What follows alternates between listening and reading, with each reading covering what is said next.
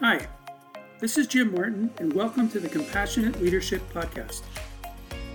The Compassionate Leadership Podcast is for you, the rising leader, who wants to guide your team with a combination of smarts and heart.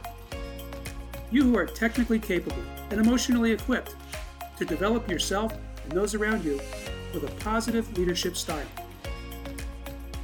At the end of this episode, I'll tell you how you can learn more about compassionate leadership through my books, my blog, and on social media. Thanks for listening and enjoy this episode.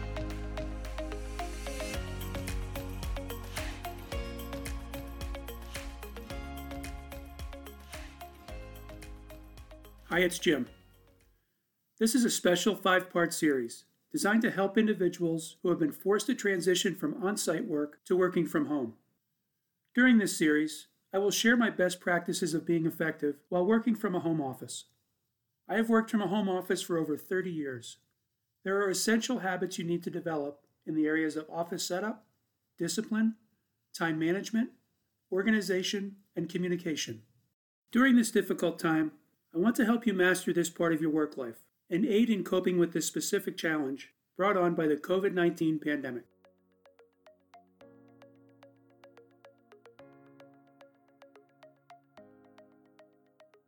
Hi, this is Jim Martin, and you're listening to Compassionate Leadership, Tools for Modern Management. Working from Home, a COVID-19 Guide, Part 1, Office Setup. Many of you dreamed of this moment. Your boss just told you to work from home, until further notice. No, these are not the circumstances any of us wanted. We are all learning new habits, trying to stay healthy, caring for our family and friends the best we can. It is my sincere hope that you and your family are well, and you are navigating our shared reality as best you can. If you are fortunate enough to have the ability to continue working under a work-from-home directive, especially for the first time, you will certainly need to make significant changes. You may have worked an occasional day here and there from home. Maybe the kids were sick. Maybe the carpet guys were coming. You set yourself up with your laptop and your smartphone at the kitchen table. You dialed into a few conference calls.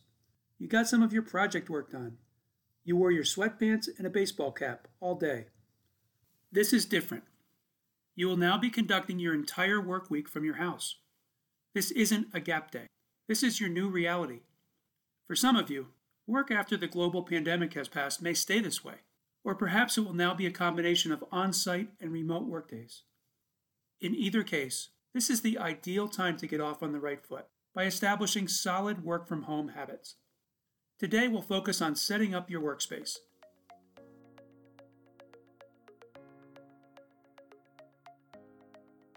Establish a dedicated workspace. There is a basic physical element to your on-site workspace. It is the place you go to do your job. There is no ambiguity about it. When you go to your office, your plant, or whatever form your employer's location takes, you are there to do work, nothing else. Your home is different. While you sometimes do some of your work there, that is not what it was designed for. That needs to change. If you happen to have a home office where you live, that's great. You can utilize that space for your job now. You'll need to clear out a space where the only thing that happens there is your job-related work. But you're 80% there. If you don't have an office in your home, you need to make some decisions. Don't treat your new reality as an endless string of sweatpants days at your kitchen table. There's a good reason for this. Your family or housemates don't want to go to work with you. When you park yourself at the kitchen table and take calls and attend meetings all day, you are disrupting other activities that normally occur in that space on a typical day. That's not fair, especially in this difficult time when each of us is trying to hold on to areas of our life that provide continuity to our normal routines. So just consider your kitchen table closed for business. Find a space in your home that you can declare your office. It might be a corner in your basement or a spare bedroom. Perhaps you'll need to designate your least used space, such as a dining room or formal sitting room, as your dedicated workspace. It must be an area where you can actually go to work, physically. You must also agree with your housemates that when you are in that space, work is happening. The normal activities that may have taken place there before cannot happen there now. This is very important, both from a work effectiveness standpoint as well as your mental orientation. A physical space dedicated to your work is a must.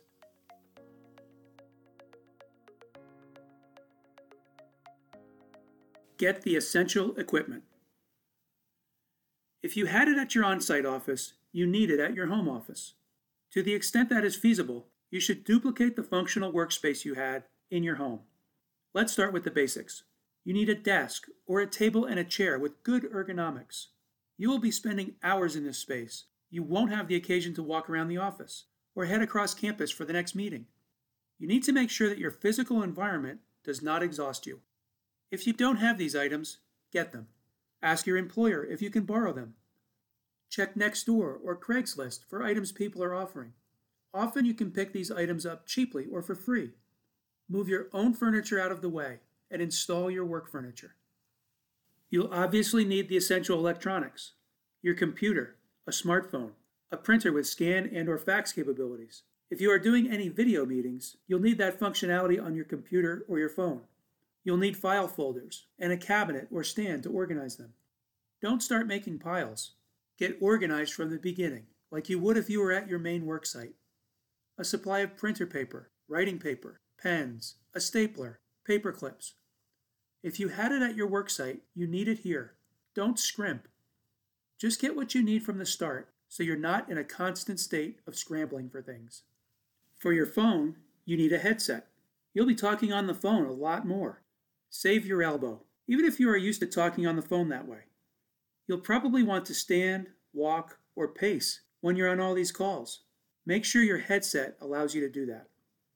Put a prominent, visible clock somewhere in your workspace. I know, every device we use has a clock, but you are likely to get a little lost in your work in your new environment, and nobody is going to tap you on the shoulder to head to that next meeting anymore. Get a clock that you can see easily, so you can tap yourself on the shoulder.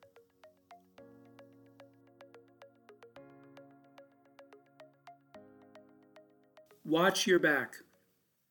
It's inevitable. You're going to be doing some video conferencing. I've noticed in the first few days of social distancing, work teams are holding video conferences that look like party chats. I'm sure this novelty will wear off, but until it does, and even after, you're going to find yourself and your workspace on camera. If you've been binge-watching news throughout the crisis as I have, you've seen all your favorite reporters broadcasting from their homes. What's the first thing you do? Admit it. You check out everything in their office, or living room, or bedroom. What's on the walls?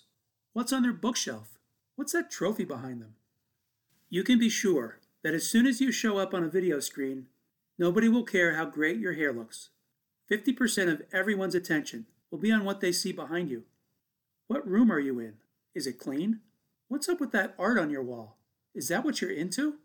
And if you have a bookshelf behind you, you can bet everyone is reading the titles on the spines to try to figure out what makes you tick. Make sure the space behind you is as clean as possible.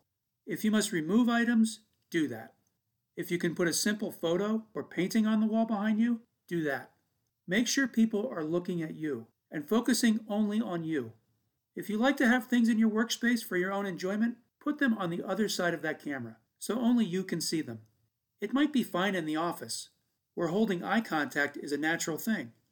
It is different on a video conference. You must be intentional if you want to capture and hold everyone's attention.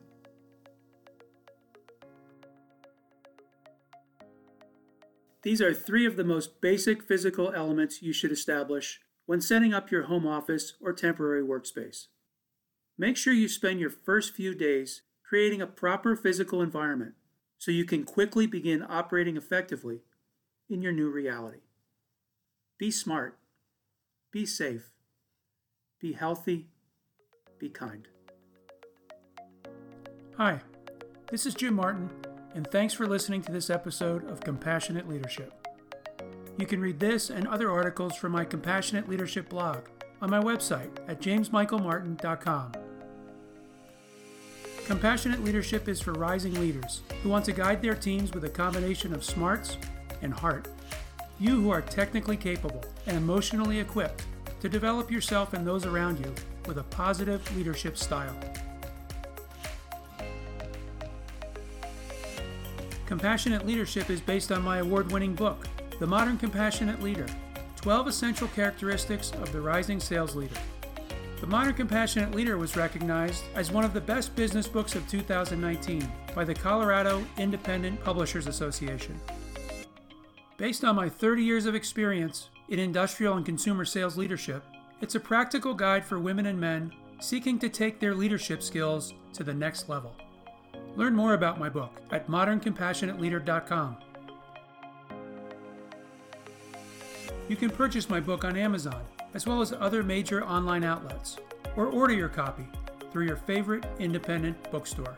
Follow me on Twitter at JMM Leadership or on the Modern Compassionate Leader Facebook page, and check out my videos on my Compassionate Leadership channel on YouTube. Thanks again for listening to this episode, and please send me your feedback.